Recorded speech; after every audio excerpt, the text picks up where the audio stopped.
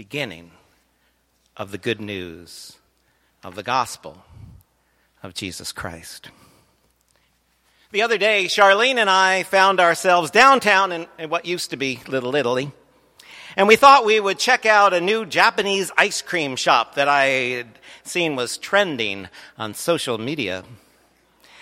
Something new in our cultural milieu. Not that I pay any attention to things that are trending, of course. The shop was called Taiyaki. I looked up the word Taiyaki, and I saw that it means grilled sea bream, which didn't help me much, and it didn't sound very appetizing either. But the name didn't dissuade us, nor did the chilly temperatures, which should have made ice cream seem like an odd snack choice. We walked into the small and crowded shop, and we were greeted by a cheerfully reassuring voice. "There's no line," he said. "Step right up." We stepped up to the counter where an unnaturally cheerful young man smiled and said, "I have good news.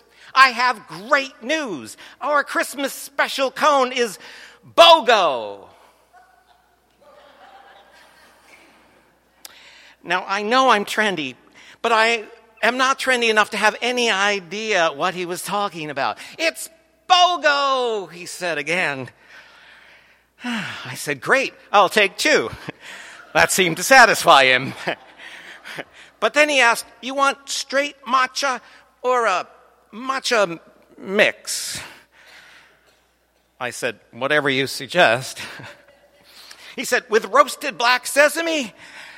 He was still so excited. "But at least I know what sesame is." "Sounds great," I said. I handed him the exact change for our 2 cones. "No," he said, "it's BOGO." Which means you are so much more trendy than I am. Like that guy in the ice cream store, Mark's gospel also greets us with good news, with great news. At least it's the beginning of good news. And his good news is also BOGO, a 2-for-1 special, because his good news is the good news about a person named Jesus who is also the divine one, the Son of God, fully human and fully divine. A 2-for-1 special. It's BOGO. People are coming out to see John, to hear this good news, to go out into the wilderness, out into a place of danger, which is also in some ways a place of safety because it is a place out of the province of the Roman oppressors, the soldiers, those who were grinding down the poor and the dispossessed.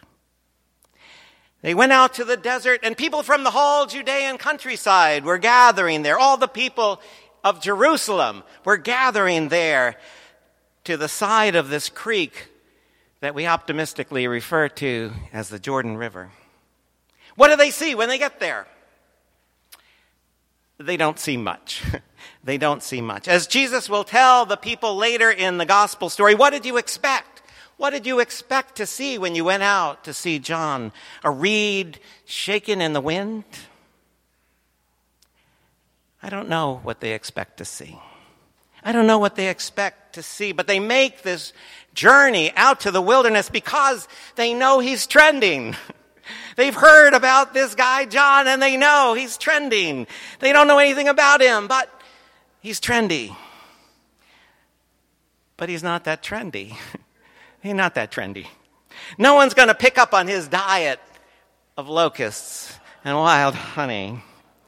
No one's going to start copying his sense of style, his cologne of camel. He's the opposite of trendy for people who care about trendy. But he does have good news. He does have good news for people who probably are desperately lacking in good news. The conveyor of this good news is indeed an unlikely character. No smiley, friendly sales guy he. John is decked out in leather. He smells like a camel. He has a diet that makes fried sea bream sound appealing. And his good news doesn't sound so great. His good news doesn't sound that great at first. It doesn't sound like good news. And maybe it's not good news, but it's the beginning of good news. He says, you've come out to see me, but I'm nothing. I'm nothing. I'm nothing the world values. I'm nothing like trendy. You think I'm somebody, he asks. I'm nobody. I'm nobody, he says, but I know somebody. He says, I'm nobody, but I know somebody. I know somebody.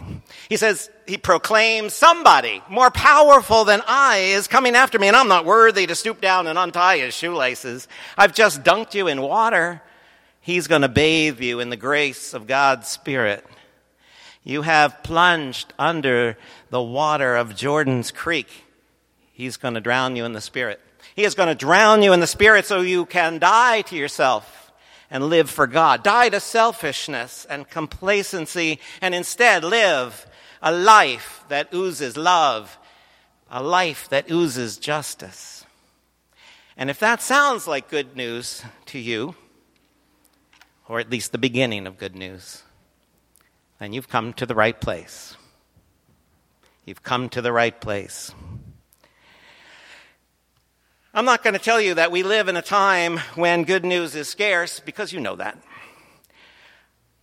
A time when maybe we can't even agree on what news would be good. A time when every variety of fake news takes the place of the possibility of good news. And maybe we don't even know what good news would be anymore. And I wish I could tell you that I have good news for you today. But I'm not always sure myself what news would be good at this point. Like John, I just feel inadequate. I feel not up to the task. I feel unworthy.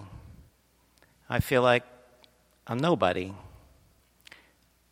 But I know somebody. I know somebody. I know somebody, and that's my good news. I know somebody. I know somebody, and that somebody begs me and you to live in hope. I know somebody, and that somebody invites me to listen carefully to the words of the prophet that we heard before.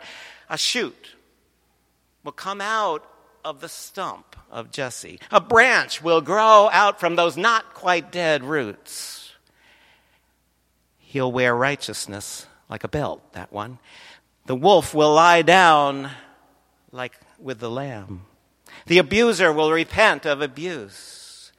They will not hurt. They will not kill. They will not destroy or maim in all that holy mountain. They will not taunt or bully or exclude or deride. We will not rely on strength, but come together in our mutual need at that time. And the earth will be full of the knowledge of the Lord as the waters cover the sea. That is good news I can stand to hear. At least it's the beginning of good news. And if that sounds like the beginning of good news to you, you've come to the right place. We've come to the right place. Let's be in prayer together. God, we hear this good news at the beginning of good news, and we yearn for it to be true. We yearn for this good news of a peaceable kingdom, of a peaceful place where we can live together, of a world where hate and violence don't call the shots, where taunting and bullying count for nothing. We yearn for that. But this good news is sometimes drowned out by other things. Help us to be still, to hear the good news, to take the good news into ourselves, to know that the good news is for us. The good news of love is for us, to help us love ourselves and love your world.